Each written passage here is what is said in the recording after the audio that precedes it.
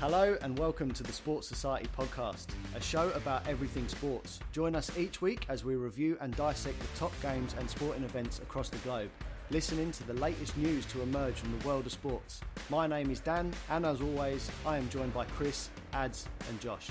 This is the Sports Society podcast.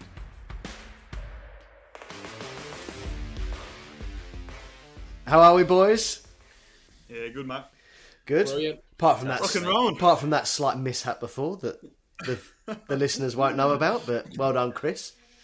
Well, they do now. Well, we've already opened a beer, so cheers, boys. Cheers again. Cheers, ching. Yeah, go on. Cheers. There we go. All right, Beautiful. Ads, Insta us. Yeah, follow us on Insta, guys. The Sports Society podcast. Get on there, give us a message, ask the question, and we'll try and get it on. Can you just say it a bit louder? No, don't. Next time. No, don't.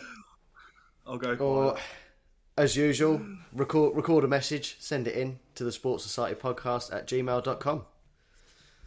All right, let's start with the cricket. Let's do it. We're battagers. We did again. Battagers. If it wasn't for the rain, we're battagers. Actually, before we start, I want to hear Josh's take on this. Go on, Josh. All right. So before you get into your immature arguments, What, we battagers?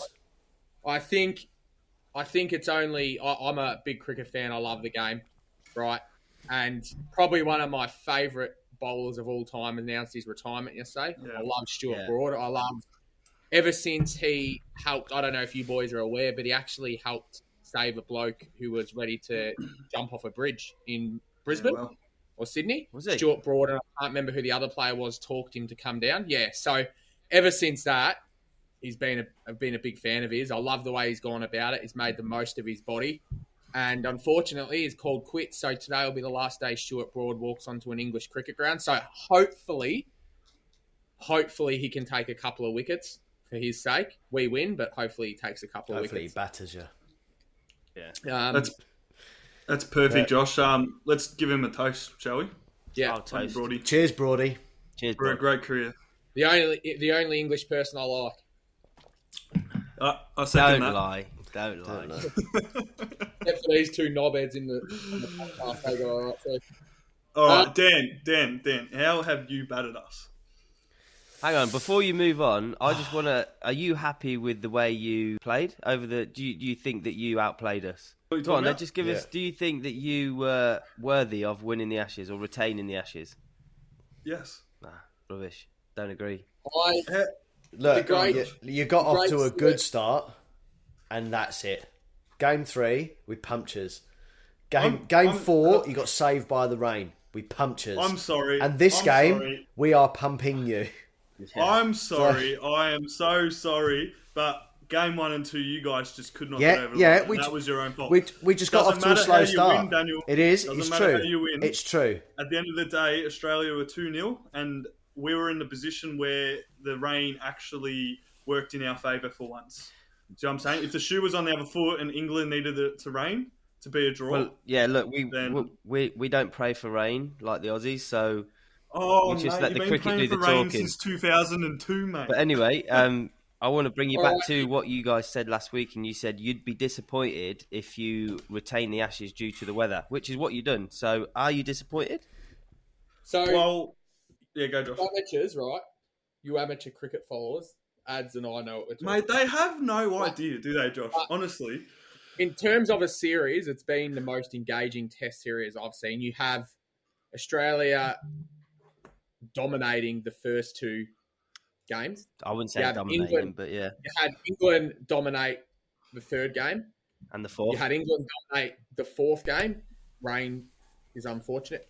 You can't say you're dominating this game. We're none for 145. We only need 240 to win off a day's play. We've got 10 wickets in hand. So theoretically, each batsman will only have to make, on average, 24 runs each for us to win.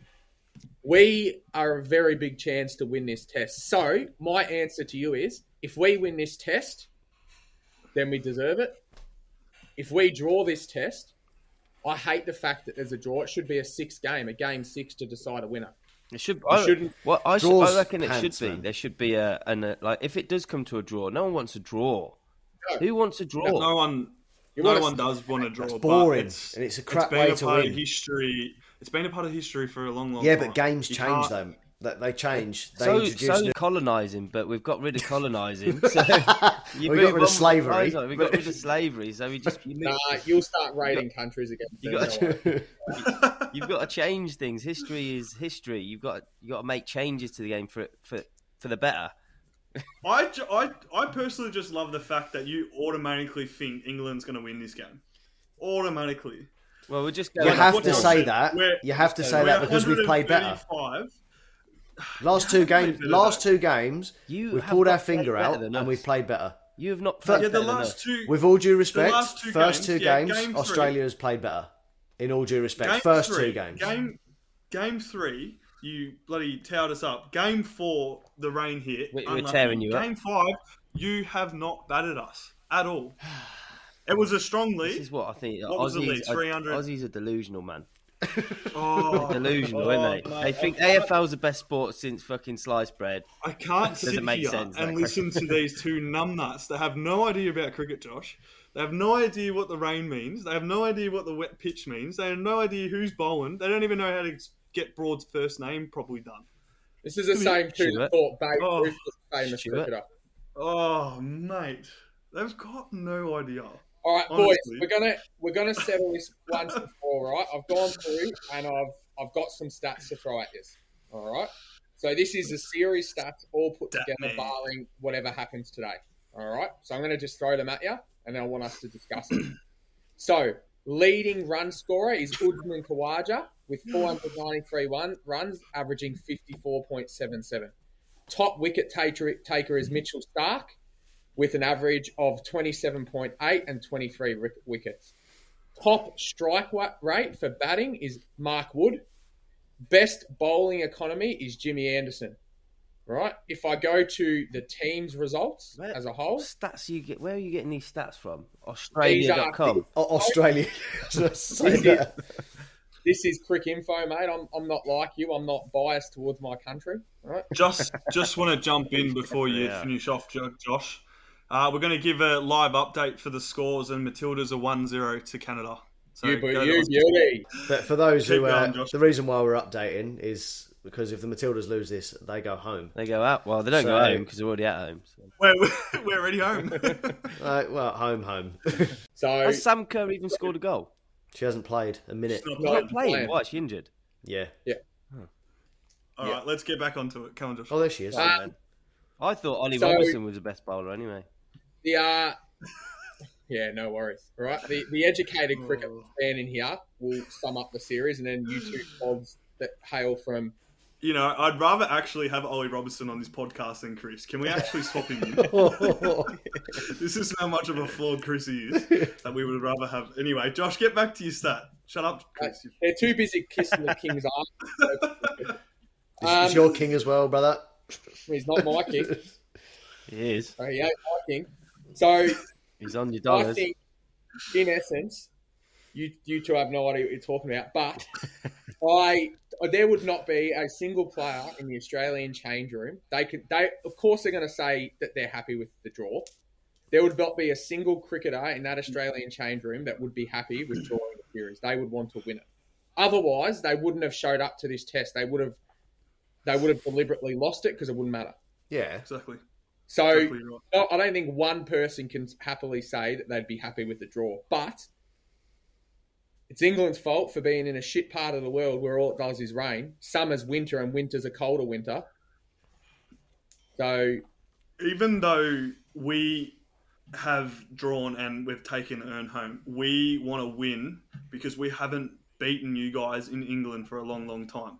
So us securing didn't. this Game 5 win, if we do go ahead and win it, because we're 136 for none, just a little quick update for you lads, if you understand the rules, this actually means a lot for them to actually get this win. So coming off from what Josh said, like none of them are hoping for a draw. We want to beat you fair and square. All right, Josh, I want to touch back on what you said a minute ago. You said... Just before we go, Zach Crawley is got the most runs Not Usman Khawaja. 385. Nope. No. Khawaja's got 377. Usman Khawaja, based It's on updated. recent test, has now topped the run scoring with 400 and... Updated, Chris. But then if you look at it, it goes Zach Crawley, Usman Khawaja, Ben Stokes, Joe Root, and then it's Travis You're not Head. looking at it. No, it's been You're updated, not looking at it Chris. live. You've got to add Khawaja's score. What's what he he's got? on now. What's he got now? He's on 493. He's on 493, including this test. Sorry, he's on 63 or something at the moment. Yeah. Right. Not And out. first innings, he would have made 40 odd probably, or 30 odd or whatever. So that's what Josh was leading. It's 493. I've got it on Cricinfo. Cricinfo's live, updated live. All right. So pretty much all what Josh is saying is you guys are shit at batting, shit at bowling. We've towered you up this whole series. But you haven't, That's though. it. Game All over. right, all right. though. Both You of you, don't- you shut haven't. up. Both of you, shut up a minute. Josh, You're Yes, supposed Dave. to have you- the best you said a cricket minute players ago- in the world, the best batters and the best bowlers, and Chris. we're battering you. all right, shut up. How are you battering us, Chris? If it wasn't for the rain, mate, we'd be battering you. You wouldn't be in Josh, you said if it ends in a draw, there should be a sixth game. Yes. That now, I was listening to this on the radio the other day. There's a lot of controversy behind that because it's, change history and all that bollocks. But I don't know. Like I said last week, a draw's a shitty way to win, so I'm for it. Not just saying that because we haven't won the urn, but surely if it decides a winner, why not? I think, as Chris said, even though it's a flog, times change, and slavery was accepted hundreds of years ago. It's no longer accepted. Poms were seen as English people were seen as ruling the world. Now they can't even beat us in the Ashes. So things can change for the better. So I think a decider should happen. Like, imagine if the Champions League, right? So it's decided on aggregate, yeah. Imagine if it ended up in a draw, they couldn't split the aggregate, and then they just said, "Oh, because Barcelona." Well, no, it goes penalties. Time. It's decided on the day. It goes penalties. Could you imagine that though? But could you imagine them saying, "No, Barcelona won it last time, so they're going to win it this time"? Could you imagine the uproar? Yeah, that's it's rubbish. That's why it goes penalties and it's decided. And Chris, I don't know. Oh, that's a nice chip. I don't know if you know this, but did you know in the grand final of the AFL, if the game is a draw, they all come back next week to play again? Oh, that's changed. now. No, they've changed. They've changed. They do 5 minutes each end now. Okay, Yeah. good, because that rule was bollocks. It changed since the 2010 when that happened. Oh, when St Kilda got battered. Yeah, of course. things, Yeah. mate. It would only be my Change team. then. Closest way St Kilda will get a second premiership, Of mate. course, yeah. Of course, it's Oi, my team. I believe you guys have actually counted that as a premiership, the draw. I'm pretty sure Saint fans go, we've got 1.5 premierships. 1.5 premierships. Only if that's the case, they're only 14.5 premierships off us, off Essendon and Carlton. Yeah, I'm not a glory hunter. I'll support the I'll support the little club. Kilda Football Club aren't even good enough to clean the Carlton Football Club's or Essendon's toilets. I don't reckon. That Just sort of rule though doesn't surprise me in Australia because they're imbeciles. Like it's such a stupid rule. What rule though? What rule? If it, We if just it's said a it draw- changed. I'm saying it doesn't surprise me that it was a rule. That you went to a draw Yeah, and then you obviously. came back and played next week. Tell you what, I'm ringing up. Do you know why though? I'm getting you deported. Do you know why though? Because They- it was you crap. gotta look at I'm it. joking. You got to look at it as a financial sort of thing, though. So, like, they bring it back next week. They're getting more members there, more food, more beverages, more. You know what I'm saying? Like, it's Greedy. all costs at the end of the day. Yeah. People weren't happy with it. It was a big debacle, and that's why they changed it. And I'm happy as a supporter that will never see Essendon in a grand final. So it's pointless for me anyway. Hopefully, ads. Now you're into the football. Hopefully, at some point this year in the FA Cup, Champions League, whatever, you will see a penalty shootout. Now he's into football. It's amazing. Are you watch the talking game about yet? Arsenal? I did actually watch a game. You watched Yeah. friendly. No. I was talking about Matildas. Oh god. Oh yeah. Great game. We love that brand of football, don't we? We'll get into it anyway. I don't think Yeah, we'll that's ever it. get sponsored, boys, because we hate on Australia so much. Well, no, And they Australian hate on people- England. Yeah. But Yeah, we live in we've got Australia.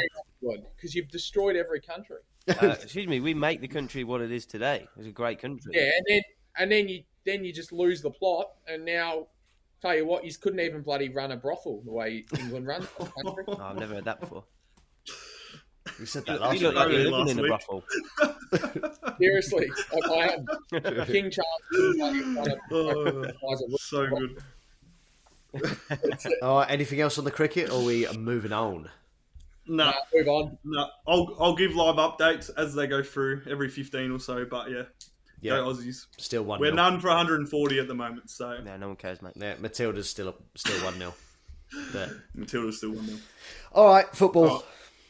Let's go on the old football. I think the biggest news to come out of this week is Mbappe. Josh, you said that to me yesterday, I believe. Huge. Breaking news out of Josh Celia. So Mbappe has knocked back the offer from Saudi. Good man. The talk was that his contract for Saudi would be $457 million. Whoa. And he has knocked that back in an endeavour to play for Liverpool. Good man. He wants to play in Europe. He wants to stay in Europe. He wants to play in the best comp, which if he does that, all credit to him. And before we move on, Dan, I just want to give a big shout out to Fulham's manager, Marco Silva. Offered £22 million a season to go to Saudi Arabia. He's knocked it back to stay at Fulham for £5 million a season. Good. You were hating on him last week. He's knocked back £34 million, so 65 million Australian dollars, give or take. Good. To stay loyal, because he said loyalty means more to him than money. So that is an insane amount of money to turn down as well. It is. You know what? His thought was that if he goes, he will never be welcome back into the Premier League again. And as he said, as a manager, I want to manage the best teams in the world, not for money, but because I love the game. Good. So you got to think the life that you'd live in, because he's got daughters. And I don't know the political climate in Saudi Arabia, but I'd be assuming that it's still not great. The life that his daughters would live in England would far eclipse the lives that they would have in Saudi Arabia. So I reckon that would have had something to do with it as well. Yeah. But hats off to Mbappe. I mean, massive respect. What he's doing, if he stays until the 1st of August, he gets €60 million loyalty bonus. So he's staying. If he stays at Paris. So tomorrow he basically gets a €61 million loyalty bonus for staying at the club. He said that he will happily stay at Paris Saint-Germain until the end of the season and not play a game and leave for free and go Real Madrid. Like, his dream is to go Real Madrid. His idol's Cristiano Ronaldo. That's what he wants, to follow in the footsteps of Ronaldo. Apparently Liverpool have come in with a loan move for him and said, we'll give you so much money and we'll loan him for the year, and then he can do what you want. You can have him back and he can go for free. I think that's a good option. I mean, I wish Arsenal would do something like that. I think Tottenham were in talks, but I feel like a loan move is probably his best option. Stay tomorrow, get the 61 million, go on loan for the year, and play in the Prem or play in the league. Well, he's going to play in the league anyway, but I know my next comment is going to upset probably 99% of Australia that like football, is I hate Liverpool, right? I really, really dislike Liverpool. Agreed. However, I would love nothing more than to see Mbappe go to Liverpool and watch him in action in a proper league. Any Premier League club. I'd even love to see him at Arsenal, to be any club. I don't care. But I want to see a player of that calibre play in the hardest, toughest, best league in the world. Not a farmers' league like the French league is. The Spanish league it's got a lot better, to be fair. And there's 4 or 5 teams now that are actually pretty decent. But for a long period of time, it was just Barcelona and Real Madrid. But I'd like to see him. Boys, at Liverpool. When you're talking about Premier League, right, it's the pinnacle. It is. I think there wouldn't be one player out there that would say, I don't want to play in the Premier League. It's like an AFL player or a footy player playing in the AFL. It's the equivalent. It's the equivalent top league. So my question for you two, being football connoisseurs, is this summer transfer window seems to be dead quiet. Particularly for the lowly clubs, particularly for those clubs sitting towards the mid to bottom of the table. There's not a lot of movement happening. And a lot of your top line or your middle range players that your Fulhams and your Brentfords would have got, a lot of those middle range players are pissing off to Saudi. The only ones that aren't are the top of the range players, and they're getting roped in by your top tier clubs. So, are we going to see? Because I'm anticipating we're going to see one of the most one-sided Premier League fixtures and tables that we've seen in a long time. I don't think so. So what? Which of the lower clubs has improved based off their signings this year? In the lower half of the table type team. Give me one huge signing from a lower club. Well, it depends who we're talking about in terms of a lower club. Like, the only teams to mind that have signed anyone are Arsenal, United, Liverpool, Villa. West Ham haven't signed anyone yet. Exactly, and who did they lose? They lost Declan Rice, but they're still waiting for that money to come through and clear yet. So, but the season starts in 10 days, man. Yeah, I know. And these clubs, we're not signing. Like Marco Silva said, Fulham aren't ready for the season. He said we've got 2 available wingers on our roster. 2. And the season is 10. We're playing Villa in 10 days. So why is that the case though? Like why is it? Yeah, Chrissy, why is it? I think you've hit the nail on the head, mate. Is a lot of players are going Saudi, and a lot of I saw something the other day where even Division 3 in Saudi Arabia is offering a house, a car, 4K a week, or 4K a day or something like that. All these other luxuries, and that's to play in Division 3 in Saudi Arabia. So these players are going over there, and the lifestyle, you say, it looks quite nice out there. Like, it's a very clean sort of country. It's very modern. Yeah. It's got all you need, and it's very lucrative to the players at the minute who just want the money. That's probably one of the reasons. Because look at who went to Al Hilal. I think it's Jota from Celtic. That would have been a player that maybe like a Fulham would have signed. I see him as one of those players, or Everton or a Villa would have signed. Yeah. Ruben Neves is another player. I thought he would have gone to a bigger team, but he went to Al Hilal or Al Nazir or whatever. But again, there's quite a lot of old players that have gone there. And I think the other big thing about it too is you've got players that are of a decent standard, like Callum Hudson-Odoi. You've got Fulham, who are refusing to pay the $8 million asking price Chelsea want, and we're not budging on 4.5. Then you've got these Saudi Arabian clubs coming in and saying, "Oh, we'll give you 10 million for him," because they're throwing money away like it's jam, right? And clubs are selling him. Can I butt in there just to fire a question at Chris? Callum Hudson-Odoi, like you just heard Josh say there that Fulham are not pushing on there. What was it? 4.5 mil, 4 mil? Yeah, and 4.5. And they're asking for 8. How much would you pay for Callum? I'd pay more than 4.5 mil. I'd pay 15 for Callum. Easy. He's a young English winger. Mate, I don't know why you're haggling with him over 8 million. It seems a bit silly to me that he hasn't had a lot of game time, and we haven't seen a lot of him recently because he's a Chelsea academy player that they don't get a lot of time. But when he did play, he was promising. So I'd pay 8 million's a bargain for an English winger with a lot of potential. I don't know why you're haggling over it. No idea. Like, we signed Calvin Bassey from Ajax for, I think it was 22.5 million. So I don't know how you're then saying that you won't pay even 7.5 for Callum. Actually, I do know some clubs that are lower team club that sign players. Yeah. Fulham. Yeah. What about, I did see that Brighton made a new signing today. I'm going to put you on the spot here, but I did see that they had a new signing, and I'd love to get your thoughts on it. Have any of you heard about their new signing? I'll try and pronounce it for you. Are you going to say Varbruggen? I don't know how I'm going to say it. He's a Brazilian. João Pedro. Oh, João Pedro from Watford. And James Milner. James Milner. Yeah. James Milner. We all know who James Milner is. Yeah. There's only one James Milner. So, thoughts? Who is he? You'll learn. He's just some guy that's been in the Premier League since it began. I think James Milner's about 68, I reckon, and he's still going. Just an old prick that he's can't leave the game. He's good, yeah. Yeah, fair. Brighton paid 32.4 million for Pedro. Yeah, right. Okay.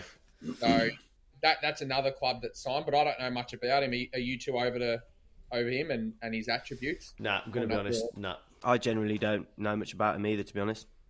Well, he's 21, so he's only young. He's only a kid, so he must be all right if you're paying, 64 million Australian dollars for him. He must be. True, yeah.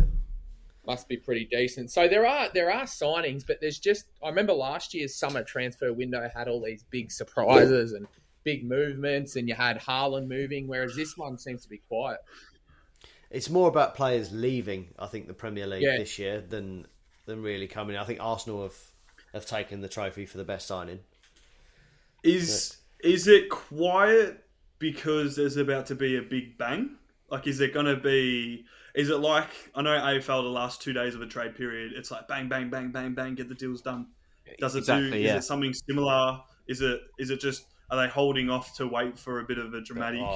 transfer deadline day, Chris, is the best day of the year. Exactly. Transfer deadline day, mate. I remember Arsenal made 5 signings in one day. We signed Per Mertesacker, Mikel Arteta, I think it was Koscielny and Schillaci and all these crap players. But anything could happen on deadline day, mate.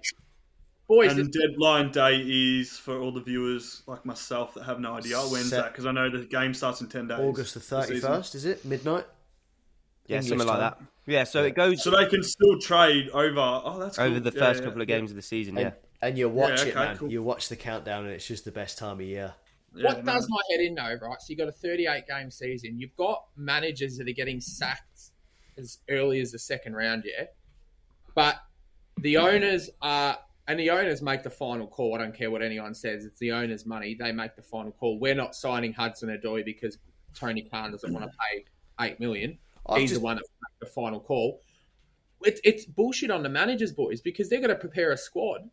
And half of the team... Sorry, just Matildas are 2-0 up. 2-0 Matildas. Hey. Boys, entering the Premier League, they haven't had a signing. Sorry, Josh. No, that's all right. Josh, you're Fulham boys. I've completely missed this signing. Chris, you might have seen it. Raul Jimenez, Wolves to Fulham. Correct. Yep. That's a great signing. That is a great signing. That's a phenomenal 5.5 mil you paid for him. That's a bargain. Yeah. That's a great He's 32 signing. years of age. We'll see. That is a great signing. That's a fantastic sign. He is quality. He's never been the same since the Arsenal game where he got kicked in the head, but No. he's a great signing. No. Boys, if you watched our 2 recent practice matches, right, you wouldn't be saying It's that. a practice match. Don't worry about I it. don't care if it's a practice match. We had players... Have you ever seen Homer Simpson where he's banging a tambourine? This is what Ian. That's what This is what Ian's question was last week. It's just purely entertainment. Try new things out. Don't worry about the result. Yeah. Entertainment is scoring. We've scored 1 goal in 3 matches, and we've had 7 conceded. There's no entertainment there. Don't worry about it. Try new things before the start of the season. This is the whole point in pre-season friendlies. Relax your bat here. Exactly. And on the subject of transfers, I just want to go over a transfer news story that came out today. Is David Raya to Arsenal? Fuck off. And he's heavily linked. It's all over the news articles. It's Mug. Yeah. Why is he a mug? Because you've got fucking what's his face in goal? Ramsdale. So Ramsdale. So basically, we've got a keeper called Matt Turner, American keeper that Nottingham Forest want. He's not bad. He's good. He's actually good. He's actually good. So he knows he doesn't want to be a number 2, which I find it a bit weird that David Raya is keen on the option of going to Arsenal, but he must be thinking I'm better than Ramsdale, because if you compare the stats, he is better than Ramsdale. Makes more saves, makes more recoveries, pass accuracy is better. There's a lot of stats where he outperforms Ramsdale.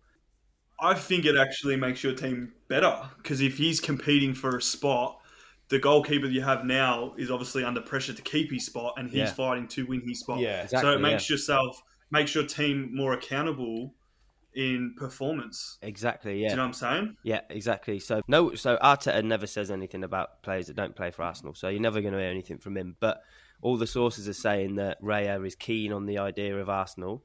Mate, if we sign Raya, that'll be a great window. Declan Rice, Julian Timber, Kai Havertz and David Raya. And by the way, all 4 were linked with Bayern and all 4 chose Arsenal over Bayern Munich.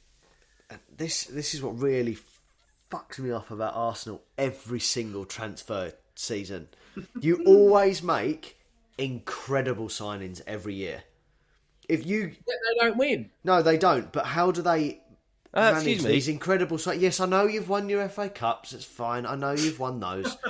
Relax your batty. Cups, what's that? Is that like the? Well, is that like if we're considering it's a part of a treble, then it's a major trophy. So I know, and I know you went through a whole Well. season unbeaten, and you hang on to your unbeatables and that. I get that. Invincibles. Invincibles, fucking whatever. You always make these incredible signings, and it just would not surprise me in the slightest. Next year, you sign Messi and Ronaldo, both of them. I'd be like, oh yeah, standard.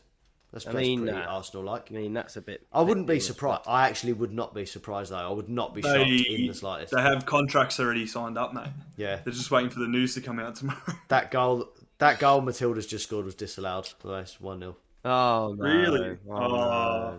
Quick update for the cricket as well. Wokesy's got the ball swinging. Australia are 141 for 2. There we two. go. Warner and Khawaja back in the sheds. Australia get battered everywhere they go. England are well and truly back on the favourites. So keep rolling on, lads. Just before we move on, Daniel's sitting here bagging Australia, but I just wanted to let you know that on Saturday night he was standing up, hand in hand, arm in arm, belting out the Australian national That anthem. does not surprise me one bit, because he is the biggest Doesn't traitor surprise I've ever anyone. known in my life. He's I'm a not traitor. I'm are. a citizen here, mate. Now, You're mate. not He a said to bloody. me- You're not an Australian. You're English. I'm You a shouldn't be citizen, putting mate. your hand on your heart when you're singing another national anthem. My hand was not on my heart, actually. Where was it? On your It balls. was. That's He where said your to heart me, is, he mate.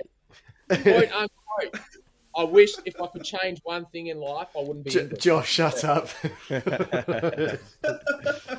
said, "Don't God save the king, God save the kangaroo." He did. He said it. That would be much better. That wouldn't surprise me anyway. But back to football.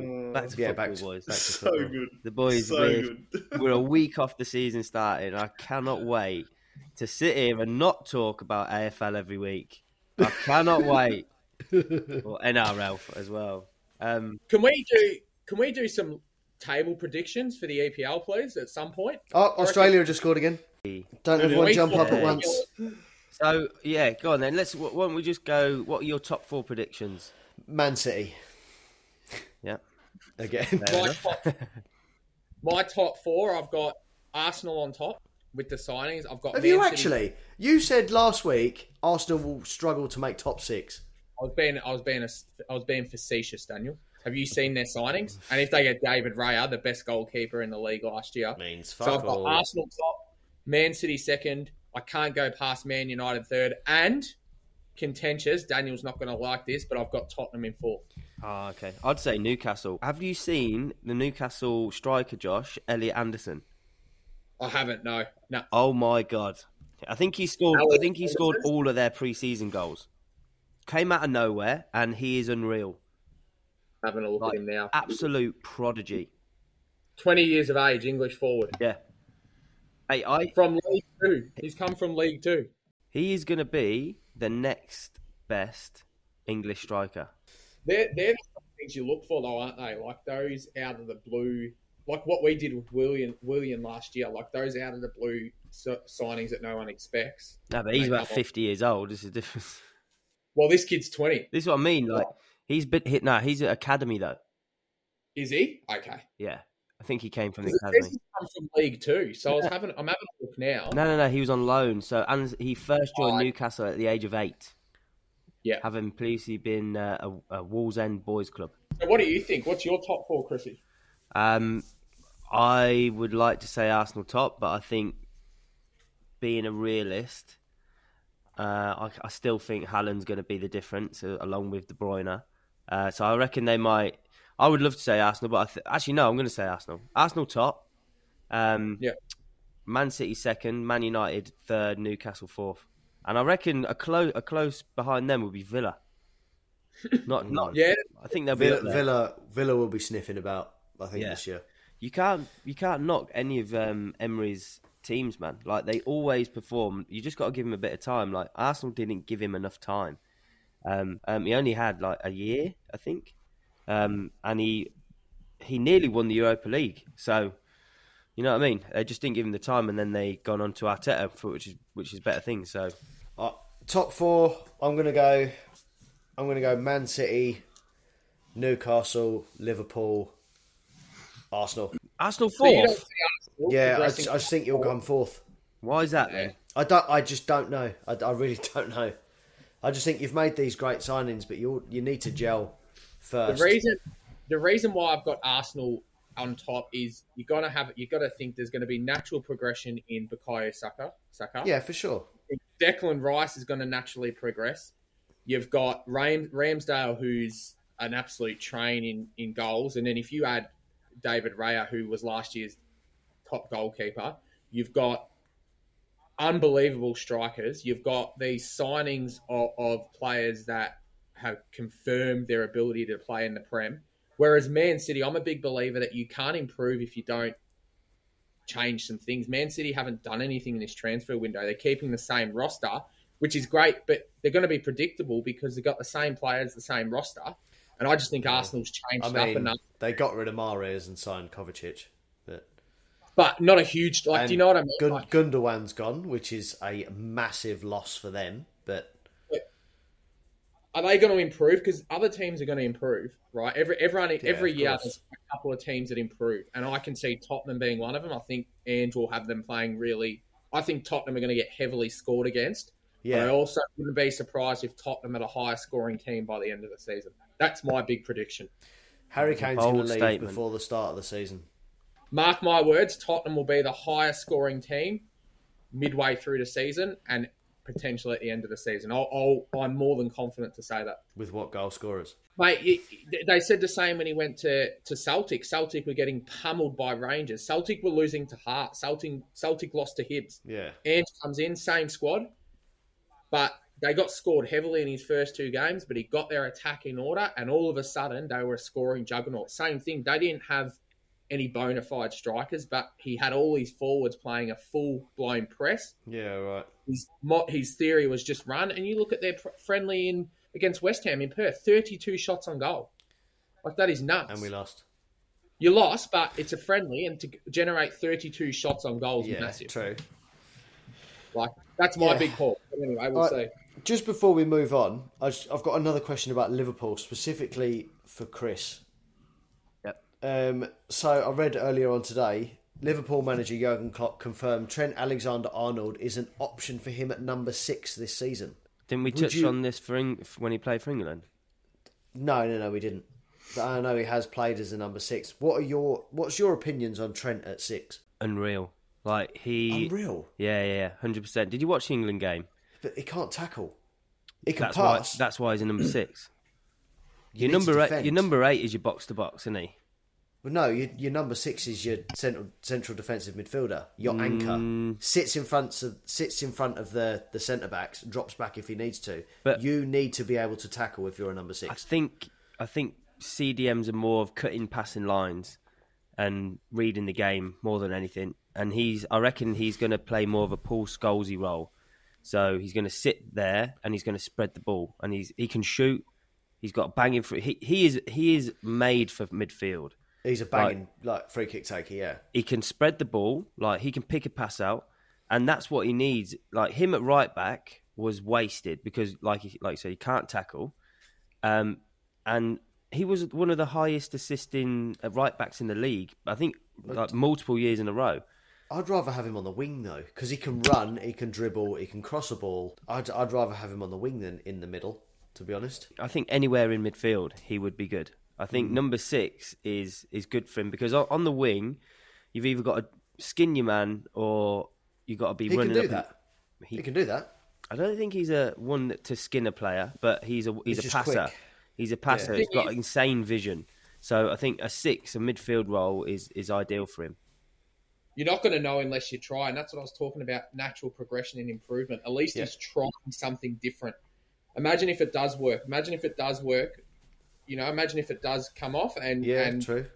Be the move of the year, and all of a sudden Alexander-Arnold takes his game to the next level. That's what I love to see. Teams that things up. don't play the same system because everyone's going to know what to expect, but we don't know what to expect from Alexander Arnold now, do we? Who knows if they've seen it as a move. Yeah. So Yeah. I love it. I'm pumped, boys. I can't wait for next weekend. I'm counting down. Yeah. Just on that, you just look at their midfield. They've got Alistair McAllister. McAllister. They've got that guy from Leipzig. I can't pronounce his name. And now they've got Trent in midfield as well. So that's a whole new midfield to last year. Yeah. So I think they're going to be thereabouts too. I had them in 5th, but who knows? We'll see what happens. Yeah. And if Mbappe goes there, we'll see. It's an exciting season. I'm excited to see where the lowly clubs like your overperforming clubs like Brentford, Brighton and Fulham finish this year too. Are they going to get better? Are they going to get worse? We'll only find out, won't we? Brentford look good still in pre-season. I've seen a few games. Yeah, I like Brentford. Everyone did Good except club. for us. But anyway. All right, let's move on, NRL. So, yeah, there's been some big results this week. The battle for 6th to 8th. So, positions 6th, 7th and 8th.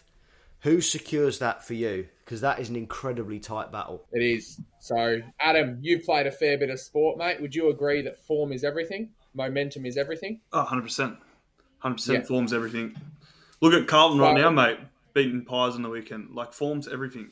Oh, yeah. Well, there's an old saying, premierships aren't won in July. So, Dan, you talk about that 6th through to... I'm going to go all the way down to 11th, which is the Eels. So let me give you some again, for the listeners as well, that the teams that are in contention for 6th to 8th. So you've got the Sharks, the Cowboys, Eels, the Rabbitohs, the Knights, the Sea Eagles, Roosters and the Dolphins. And what's the points like between them, like Divian? What's the difference? 2 points with them all. So you get 2 points for a win. The Rabbitohs are sitting on 26, so they're on 11 wins. Yep. Right? And Rabbitohs are 6th at the moment. So and you've got the Knights sitting on 25 points. Wow. Okay. So the way I'm seeing it is I look at form, right? The Rabbitohs are 2-2 and their form is plateauing. Hit and miss, the Bunnies. Miss. The Sharks are done with. I'm going to make the call. Yeah, they're done. So, in my opinion, the Knights are in ripping form. They've won the last 4. So, I can see the Knights, the Cowboys making the 8. The Knights. Are you saying the Knights just of their recent 26-6 win against the Raiders? No, they've won the last 28-6. 26-6. They've won the last 4 in the trot. So they're 4 in a row. Was it? They're in form. They're a big club. They've got a huge backing. Yeah. They've got some absolute ripper players across the board. They haven't been in finals for a while, have they? Knights? No, but they haven't, but they're a massive club. So when they do, so I can see the Knights coming up and the Sharks dropping out. Outside of that, I can't see the Rabbitohs dropping out, even though they're plateauing. They'll make it. Yeah, the Raiders is probably the only other team that I can see dipping potentially, but they're sitting at 5th. You've got to be very, very wary of the Sea Eagles and the Eels, both combined. Now, that being said, let's look at their remaining fixtures. So we'll go Eels first. Obviously, this round they lost 46-16 to the Storm, up the Storm. And then next up, they've got the Dragons at home, Broncos away, Roosters at home, and Panthers away. That's a pretty tough. So go through that. So they beat the Dragons. No, so they lost to the Storm. So then the next. Beat the Dragons. So Dragons is next. They beat them. Yeah, they'll win that. Broncos away. Hammered. They'll get smashed. Roosters at home. They'll win that. And Panthers away. They'll lose that. So they'll win 2 more games, which will give them. And we were talking. Who were we talking there again? Did you say? We said the Sea Eagles and the Eels. Yeah. So they will end up on 29 and 28 points apiece, which means I don't think that'll be enough to get them in because that means the Sharks, the Cowboys, and the Bunnies cannot win another game. So Sea Eagles is the other team I said that are going to be sniffing around that. Yep. The 6th to 8. There. So they managed to beat the Dragons the weekend 24-18. Yeah, which isn't great. No, not great, but a win's a win at the end of the day. It's still the points. So next round, they've got the Roosters away. They'll win that. I reckon the Roosters will win that. Just based on form, I wouldn't be surprised, but purely based on form and the fact that the flog Waria Hargraves is suspended yet again. We'll get onto that later. Yep. I just think the Sea Eagles win that. Okay. Then they've got the Panthers at home. They'll lose that. Warriors away. They'll lose that. Yeah. Bulldogs away. They'll win that. I think the Bulldogs will get up there. And then West Tigers are at home.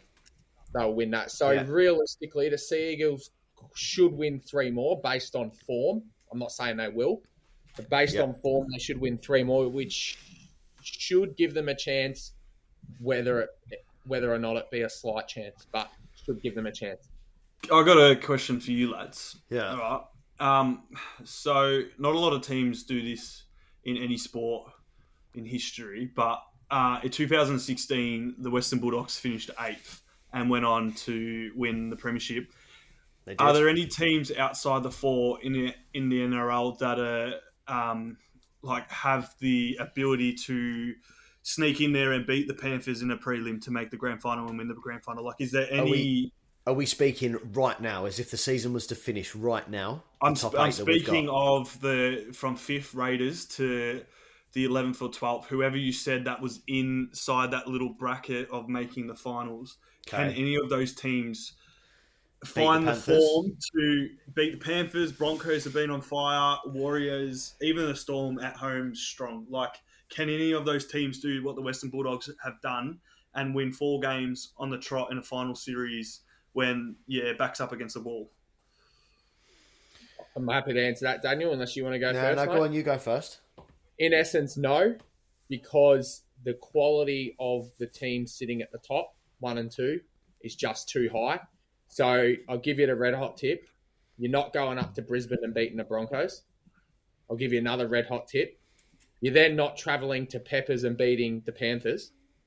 And I'll give you another tip. You're then most definitely not travelling to New Zealand and beating the Warriors. And then I'll give you another tip. You're 100% not travelling to Melbourne and beating the Storm.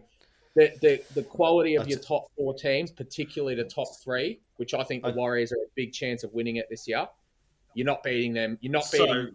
I disagree with you with the Storm statement, Josh. You're not beating them in Melbourne. The Storm are, mate. At the beginning of the year, we went to that game and we saw the Bulldogs rip apart Storm at Amy Park. And what did you see on Friday? They ripped us apart. Yeah, I know what we saw on Friday. That's a different story. What's coming back next week? Cam Smith, fingers crossed. Arguably. Billy Slater putting on the boots. The next greatest fullback that will ever wear the Storm jumper, aside from Billy. Pappenhausen is back in the Is he back? He's back playing for the Falcons this week. He'll be in the Storm next week. Yo. Mate, you cannot underestimate how important... If that bloke even gets back to 50% of the best... Pap, yeah. Then all of a sudden you get Nick Meaney back on to your halves into your wing. You've got Pap at fullback. You've got a great forward pack with Big Nels. You've got Tarek Sims, who's hitting form. You've got Harry Grant at hooker. You've got Cameron Munster, probably, in my opinion, the best player in the league. You've got just talent across the board. I'm not saying we're going to win it, but I think you're travelling to Melbourne and beating them after you've already beaten Penrith. For sure. Me old man will be happy. He usually has Pat to score anytime try scorer each week. We love Pat, mate. I got a man. We love Pat. On you, Miko. So in summary, Josh, what you're saying? It's a 3-horse race with the outer being the Storm for all the people or the viewers that are trying to get on the NRL Premiership. That's who the back. Not many. I'm predicting a Warriors Broncos grand final. Oof, that'd be nice. Warriors Broncos, that would be exceptional. My money's on the Warriors, to be fair. I just think they've shown a lot this year. I would froth and love, and I'm sure, Daniel, you agree, if the Storm can't win it, I would absolutely love for the Warriors to win it. They shipped up shop and during COVID moved to Australia and left their families for 2 years. Yeah. While borders were closed, so they could keep the competition running. They took pay cuts, everything. I would love to see Big Rog and a few of the others, and even a few of our old. They deserve it. Yeah, I would love to see the Warriors. My old friend from school, number 1, Chance, plays for the Warriors, so that'd be good for him to. Are you serious? Yep. What school did he go to? Grange. Was he a Melbourne boy? Yeah. No. Yeah. He came to the Grange later, so he obviously came late to Australia, or he may move schools, or I'm not exactly sure. But yeah, he's a Victorian boy. He's a Werribee boy. He's a Werribee boy, mate. Yeah, Werribee boys. Yeah, Mate, boys. Nicholas Klokstad was touted as being the next big thing. Mm-hmm. Like he's a freak. There you go. I didn't realise. Mate, that. you should have seen him in gym class, mate. He had the biggest arms. All right, boys, let's move on. Let's move on. Let's stay on the rugby. Let's just, Josh, I know you're not too happy about it, but let's just touch on the Wallabies and the All Blacks. For those who didn't watch it, 38-7 to the All Blacks, battered Australia. Josh, that was your second game of rugby union, was it not? It was. It was boring. It was as one-sided. You can explain the technicalities, but I've never seen a more one-sided game in my life. So it was New Zealand, though. Yeah, New Zealand. If Australia were any good, Chris, do you want to fill him in on who New Zealand are? They are the best rugby nation in the world, so they're not at the minute. Ireland are, but they're not. They haven't won anything yet, so. But in terms of rankings, aren't Ireland rankings means nothing though. Yeah. Like, ranking means nothing. Like, they are the best. The reason I always say that they've got the best pool of talent at their fingertips. They've got the Pacific Islands, as you know, like a lot of Samoans, Tongans go to New Zealand, and I'm not saying that they play for New Zealand, but a lot of them grow up there and they decide to play for the All Blacks because they're so famous around all the Pacific Islanders and New Zealand itself. So they've got a very good talent pool. Plus the New Zealanders the Kiwis are unreal at rugby as well. They're just built. They're just built for rugby, man. They're just powerful. Yeah. Did you watch the game? No, I didn't. I was away for the weekend. Oh yeah, it was your birthday that day, wasn't it? Yeah. Happy birthday, Chris. Thanks, mate. Birthday sex. Happy birthday, mate. Cheers, mate. You're 2 days late. I think I messaged you a day early, didn't I? No, you messaged me on the day. You were good. Oh, that's Yeah, all three of you messaged me on the day, actually. No. Oh, yeah, no. Shout out to us. Yeah, the boys. Shout out to the boys. I even used my phone to message someone. That's a privilege. Yeah, I know. He did it on the day as well. Daniel, job, I want to throw a question to you about rugby, and Chris, you too. Ad's not you because you wouldn't know anything about it. But I was listening to a great English great in terms of cricket, Ian Beefy Botham today, right?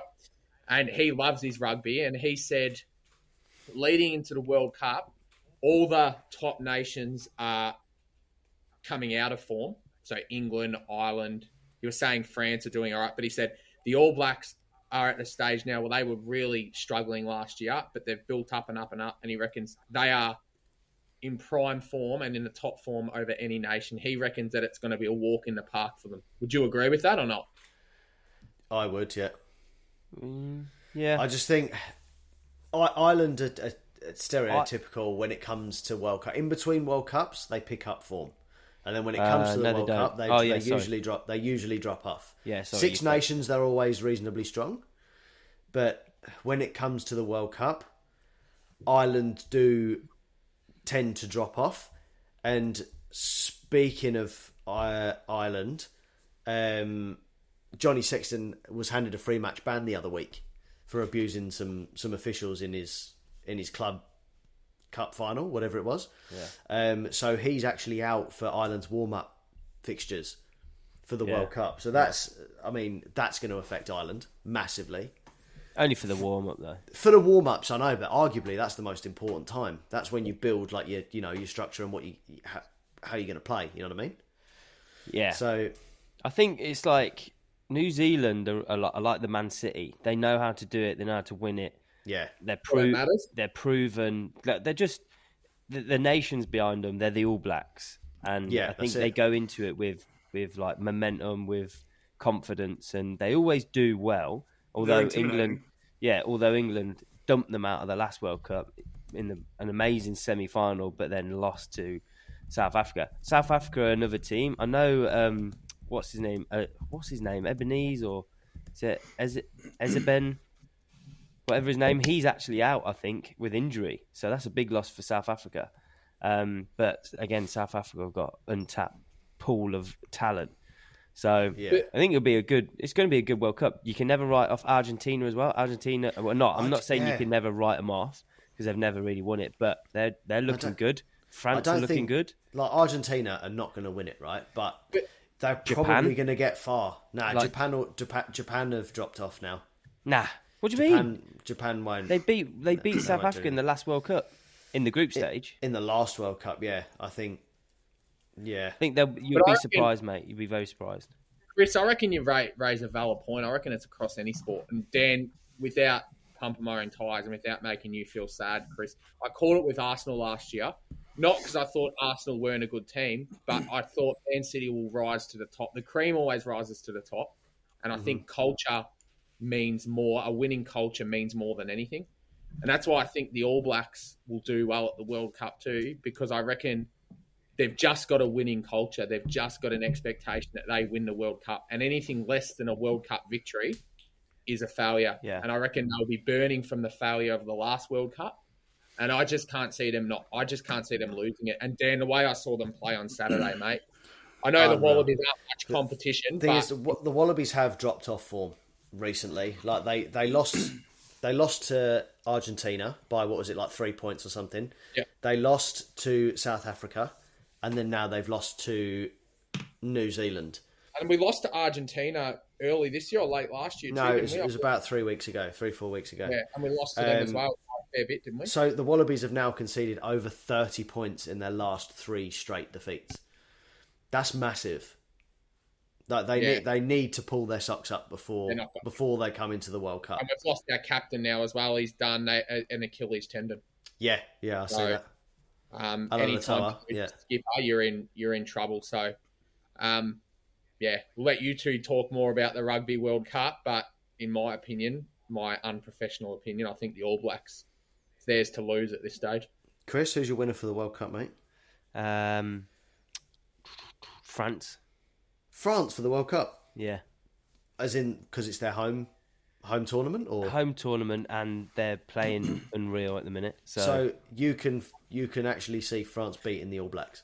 Yeah, I think they're the only team I feel like would give them a run for their money. And by the way, like over the last, say, 4 years since the last World Cup, New Zealand haven't done anything. Like the last game we watched, Australia New Zealand, they only just won it, and that was because Australia messed around with it and gave a penalty away in the last 5 minutes. All right, they walked all over them this weekend, but they haven't been that impressive. So I think they'll be up there because of who they are. But France, based on performance of late, are going to be like a force to be reckoned with in this World Cup. They won the Six Nations. Like they've got one of the best players in the world playing for them.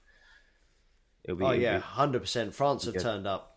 Goes back to what you were saying before, Josh, with like the team in form and like playing well as a group, momentum. But that's it. Where did England finish, Chris?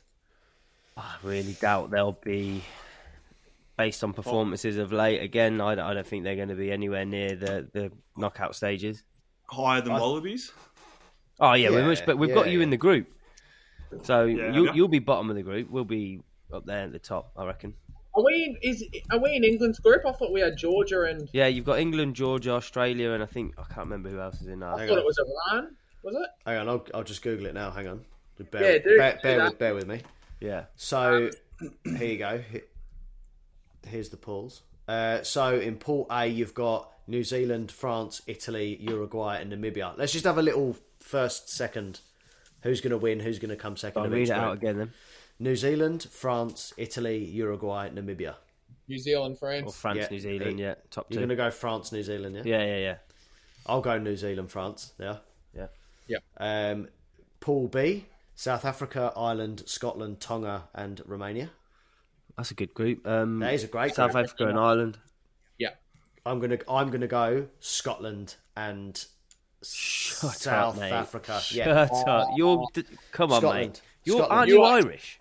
Yeah, I am. I'm gonna go Scotland. You go and South against Africa.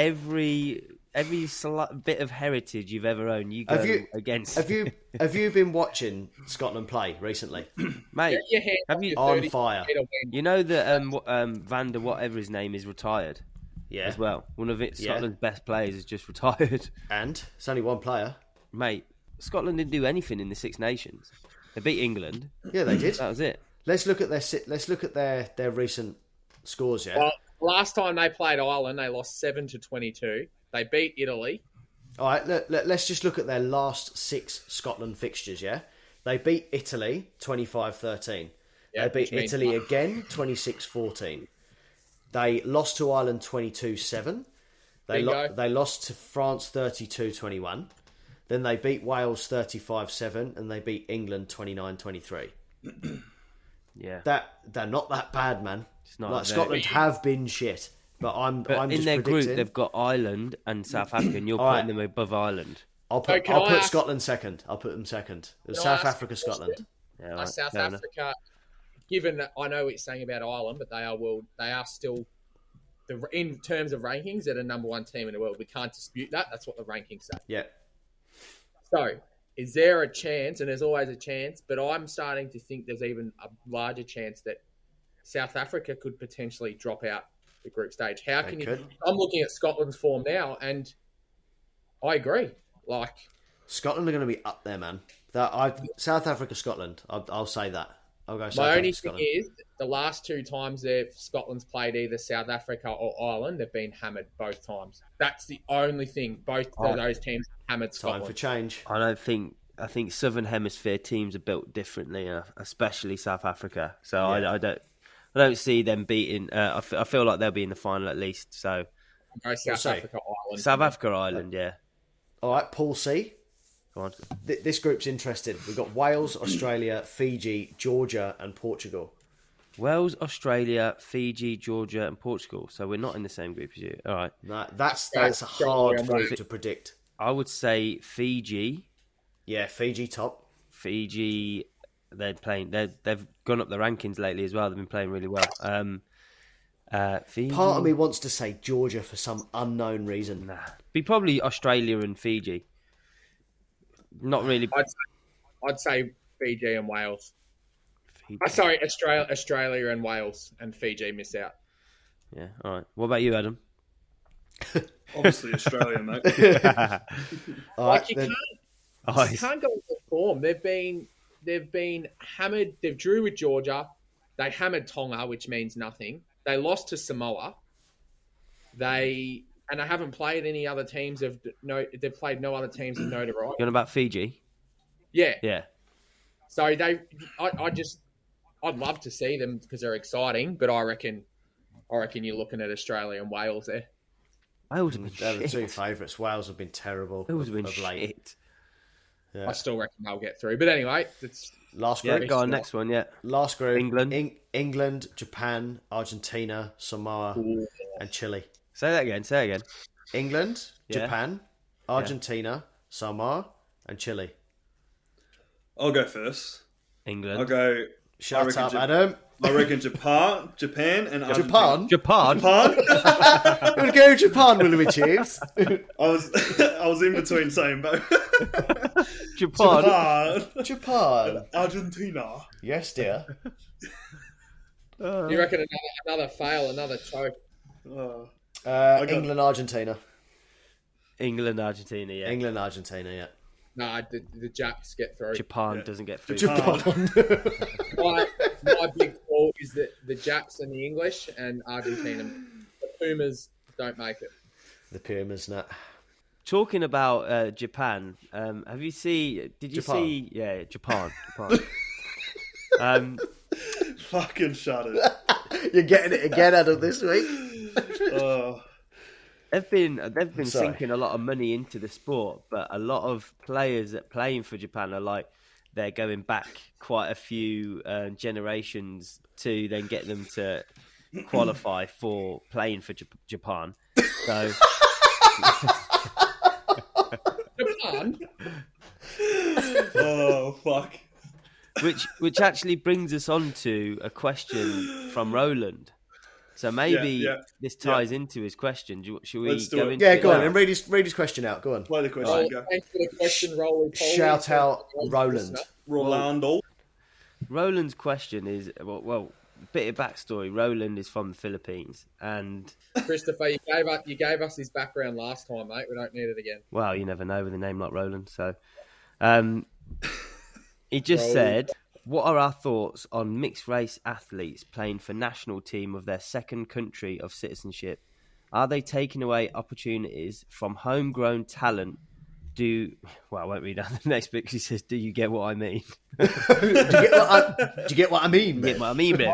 I want to start this off, and then I'm not going to say anything on the topic. For world sport... Thank him for the question, Josh. I think... Yeah, thanks for your question, Roland. Sorry, Chris can't use a phone properly to play the audio. My answer to that is England would be stuffed even more so in world sport because they cannot generate a single homegrown athlete. You cannot talk. Australia cannot talk. Outside of that, where I think that if you've got a heritage, if you've got a parent or a grandparent that was born in that country, I think it's fair game. But I also think that you've got half of Samoa playing for Australia. I also think that you should pledge your allegiance to the country that gave you what you've got today. So as an example, right, then you have a kid, let's say, they would be eligible for both countries, given that they would have grown up and lived an Australian lifestyle. I would expect that they would represent Australia. My kid will not represent Malta. See, this is something that I disagree with. I bet they would if Malta were any good, though. No, they wouldn't. No way. I only agree with the country you should play for is either of two things, right? You're either born in that country or you're a citizen of another country. Citizen. It doesn't matter where your great granddad's auntie's goldfish's uncle is from. You shouldn't be allowed to. You shouldn't be allowed to. You shouldn't be allowed to play for them. So say if I have a child right now, yeah, my child could play for England, Australia, Croatia, Malta, or Ireland. 5 countries that they could coast to. Yeah. Oh yeah, Christie, yeah.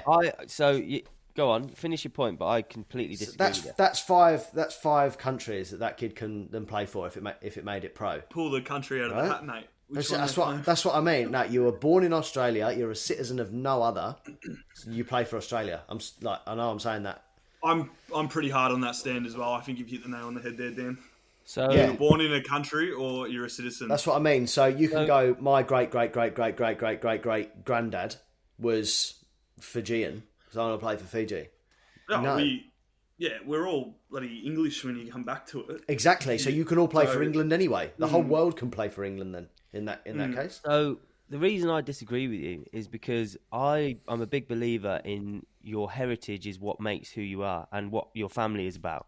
So my heritage is Scottish and English. Yeah, I was born in England, but my dad's side for thousands of years is Scottish. So Matilda's 3-0. It's just all that. All right, go on. You just interrupted my serious conversation. Go on, carry on. So your son could play for England or where's Christy from? Croatia, Malta, Australia. Disregarding the country you're born in, I'm a big believer in your heritage is what, like I said, what makes who you are.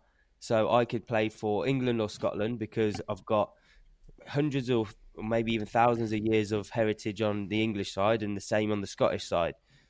I don't believe in, because you're born in a country, that means you can instantly play from it. That is the thing. You can play for that country because you are born in that country. It doesn't make you Australian. Like I could be born here. It doesn't make me Australian. It just makes me a citizen of that country. But no, you're born in. If you're born in a country, you are that. Born on a bit of dirt doesn't mean anything. It's all about where your family's from. Chris, you've got a history of both, yeah. All right, yeah. But let's just say for sakes, both your parents were, let's say, Syrian or Iraq. Yeah, you were born in Syria. You were born in Iraq. Yeah. You're Syrian to the bone. But your parents have moved out to Australia when you were 1, 2 for a better life, right? You've come to this country, and it is a great country. That's why we move out here. I love this country. It's, my opinion, the best country for standard of living anywhere, right? And you can safely go to school. You grow up, education, financial security, health. When you grow up, I almost think it's disrespectful to then say, I'm not going to represent the country that gave me everything. Like that bloke that's representing Italy, the soccer player, who grew up in Australia, plays for AFC Roma now. His Australia put him through the academy, everything, and he goes, nah, stuff you, want to go play for Italy. Like, your allegiance should lie with the country that has given you what you are today. So, for example, for you, Chris, England has given you all the skills and all the life lessons and all the education you need to where you are now. So I think that's where your allegiance should lie. I would say that a lot of what I've been taught has been from my parents and grandparents. Like I get taught your academics at school, and I make friendships at school, but I don't get taught a lot. You get taught a bit at school, but you sort of make your own path in life. I feel like my parents are the ones that brought me up, and if my dad wanted me to play for Scotland because I'm, of Scottish heritage, I'd play for Scotland. I don't owe anything. Like I owe the country I was born in, being safe and whatnot. Because if I was from like a country like you were talking about, probably wouldn't be as safe. But I don't feel like I owe to play for that country just because I was born there. I feel like because I was brought up there, I feel like I owe it. I don't feel like you owe a country anything, really. To be honest, I don't feel like you owe a country anything. You're your own person. You'd be able to make your own decisions, and if you feel that your heritage means more to you than the dirt you were born on, then I feel like that's totally viable. And I think a big one is you've got Manu Tuolangi. You've got all the Tuolangi brothers that play for Samoa, and he plays for England. Yeah, he was brought. I don't know if he was born in Samoa, but I personally think that's a bit of a cop-out because your whole family plays for Samoa and you've chosen to play for England for the clout, basically, because it is a better country to play for and you probably get better name rights and more sponsorship deals and this, that and the other. But I would rather represent the country that my ancestors came from rather than... Did they grow up in Samoa or did they grow up in England? So why'd you wear an England top then, Chris? So that's what I want to ask. Because I was born in England and my mum's English, so I would represent both. Me personally, I can represent both because I'm saying Scotland because I would play for either one. But what I'm saying, back to Roland's question, what is basically he's asking, is it taken away from from citizens when they're a second citizen? So homegrown talent, yeah. Yeah, so talent. They're not even essentially born in the country is what I think he's referring to. So what he's saying, he's got, say, Philippine grandparents that have moved out of the country, had kids, and then they've had kids, and then that player, because he's a good player and he's brought up in a place like Australia, he's been able to flourish in the sport, and there's better facilities and whatnot.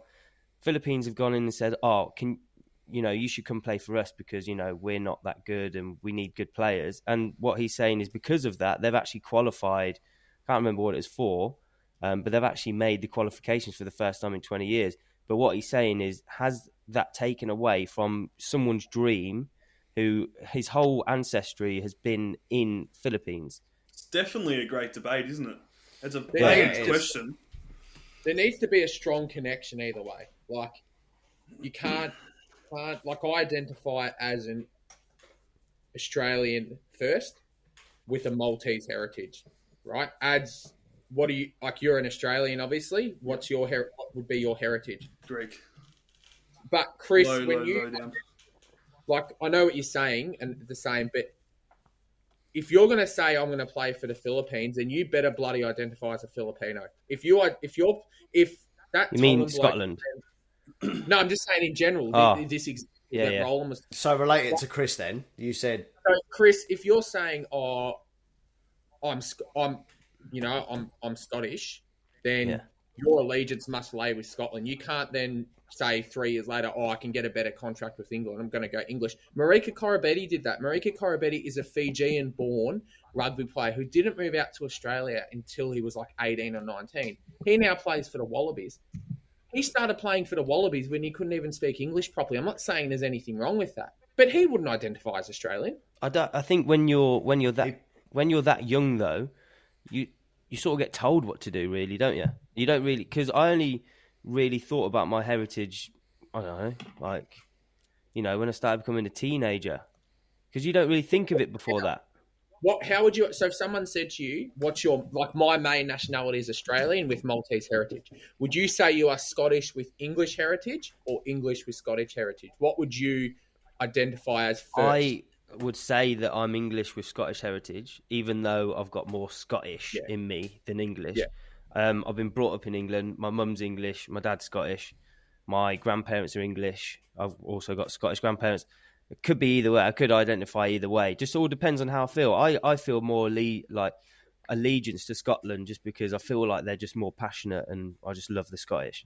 But yeah, I for me personally, I could play for England or Scotland, but I don't think that me personally, I would be taking that away from a national that had been in Scotland for so long, because I believe that it's all based on your heritage. So if you strongly believe that you are Philippines and you value, Correct. if you value that, I think that I don't think it does matter. But I feel like if you're just playing there because the country has said you're good, you're not good enough for Australia, but you're good enough for us, so come play for us, I think that's wrong. And to be honest with you, that's why I have got, and you two are going to hate this, I've got zero respect for Alex Albon. Zero. Zero. Why? Because he identifies as Thai. Driving under the Thai flag only due to the money that Thailand invested. He is English. He admits he's English. He still resides in England. He loves England. He is racing under the Thai flag because of cash. That is where I have an issue. That's where I think it's wrong. If you're his mum's Thai, like his mum's full Thai. Would he be driving if England if England racing or whatever you want to call it, if he had have got a sponsorship externally and a Thai government were sponsoring him, do you think he'd be racing under the Thai flag? Maybe no. not. But... Economically, he's a god in Thailand. Yeah. So he's getting all this cash from Thailand. I'm telling you now, he doesn't identify as Thai. I don't know. I think it's hard for us to debate when we don't know him and we don't know his views on it, because his whole family on his mum's side is Thai. So I feel like he could be like same situation as me, where he goes, actually, Thailand don't have a representative in Formula One. I could be the first. And yeah, the money might be good, but I think in that instance, I think he might be doing Thailand a better, because he's looking at Formula One in England. They've got Lewis Hamilton, they've got George Russell, they've got Lando Norris. Oh yeah, I don't think that I will be as good as those, but I should give my mum's side of the family some like exposure, representation. Yeah, so I think it's not a bad thing. I understand. Yeah, where's his loyalty to England though? This is what does my head in. So Alex Albon, born in London. Yeah, he's grew up in Ipswich School in Suffolk. Represented Britain early on in his career, but now races under the Thai flag. So basically, England, you've given me my lifestyle, you've given me healthcare, you've given me schooling, you've given me all this, but up yours, I'm going to go race under the Thai flag. I don't care what you've done for me as a kid. Forget that. I'm going to go race under the Thai flag. What's Thailand done for him? Did Thailand raise him? Thailand, I mean, if you look, Thailand has given him who he is. Like, no. You could say he's given him life at the end of the day. Life, yeah. He wouldn't be there if it wasn't for his Thai ancestors. So he wouldn't be there if it wasn't for his English ancestors. But also true. But you get a choice, and this is what I'm saying, that you've got. It's all about, because he's half English, half Thai. I'm half Scottish, half English. Dan, you're half Irish, half English, but you love Australia, whatever. But do love Australia. It's the country I live in. That is the choice you are given. If you've got two parents from different countries, it's not about the dirt that you were born on. It was about where your family's from. I know we're going off topic here, but it's actually really interesting, right? So let's say you're adopted, right? And you've got as a baby, and you'll grow up as this with these parents, okay? Yeah. All of a sudden, at the age of 20, you find out that your real parents are person A and B. Would it be okay to then say to the parents that raised you, you're not my parents anymore. I'll still speak to you, but they're my parents, so I'm going to go align myself with them. What, his real parents? He'll go align himself with his real parents? Even though they've done nothing for him, they're his parents. They've done nothing for him, but the parents that adopted him have done everything, or her. Like, you for me, I love Malta, and I'm partially Maltese, but Australia has given me and made me who I am. Like, this country I look Maltese, but this country's given me everything. Yeah, but England has given Albon everything. Kevin Peterson says it all the time. He's South African, but England has Australia doesn't care for you, right?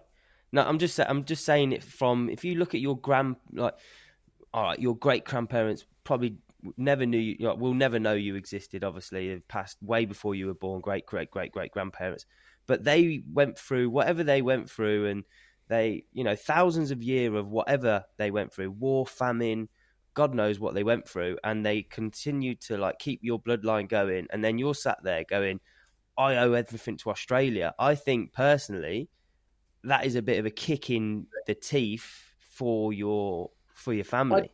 I do, man, because I can walk out of this street knowing that I'm safe, right?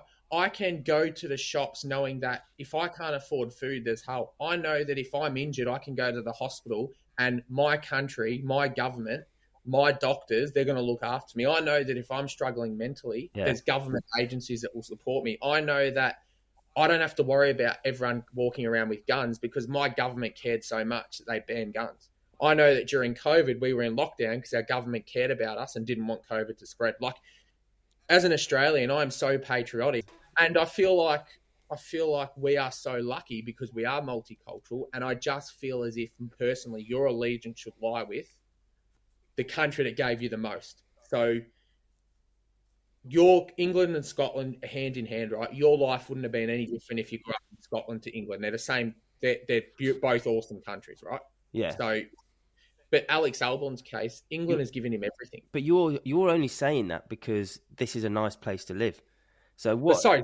No, but what? Okay, so what if you're Maltese and say you're Maltese and Australian, but you were born in Syria and you grew up in Syria, and they gave you whatever they could give you, which might have been like a semi-decent education and might not be safe. You're only saying that you owe it to Australia because this is a really nice place to live. So you're saying that if it was a different place, if it wasn't safe and it didn't have a hospital, you wouldn't give it to them. So I'll use because you're not going to move from Australia to Syria, right? So I know what you're saying, but as an example, if I was born in Australia and my parents moved me over to Canada at the age of 2, right? And I grew up in Canada, the Canadian schooling system, the Canadian healthcare, Canadian government funding my schooling, blah, blah, blah. I would identify as a Australian-born Canadian. I would represent Canada because they gave me... I see what you're saying, yeah. You know what I mean? But again, Canada's a nice place to live. You're not going to move from Australia to Syria. If you move from Egypt to Syria, and Syria, that's where you grew up, 100%, right? But the reason why people come to these countries is because how lucky we are. Okay. Now, Chris, I'm not saying you'd go and play for Australia. You are English. English gave you everything. Yes, Australia is a great country for you to live. It's good income, but you're not an Aussie. You're English, and you hopefully will become a citizen one day, but you would always go for England. Yeah, Dan, you're an Aussie, mate. I'm an Australian citizen, but I'll always go for England, mate. So You're an Aussie, mate. I was England born. Yeah, I've got Irish heritage, but at the end of the day, I'm going to go for England. You're English-Irish. Yeah, you're an English. Yeah, with Irish heritage. Yeah, you've got to acknowledge your family heritage, though. Of course, I do, mate. And this is why, right? And I wanted to say this to you for ages, right? And this is why I have an Ireland rugby top, because I'm just proud of my heritage. I have one. Yeah, so what? And you bagged me out to fuck for wearing an Irish rugby top. You did. You bagged me out to fuck. No, because at first I was like, "Are you even Irish?" They're like, yeah. Yeah, my granddad was Irish. Got a wallaby scarf too, just FYI. Yeah, but I think it was because your dad's English, your mum's English. Yeah. So you're saying, I'm saying it from a perspective of my dad's Scottish, my mum's English. Dad was born here. So I'm sorry, I'm just one generation later. But would you? Yeah. So no, it's not. No, I'm saying it's the same thing. But would you? You're saying you'd play for England. Would you even give Ireland a look in?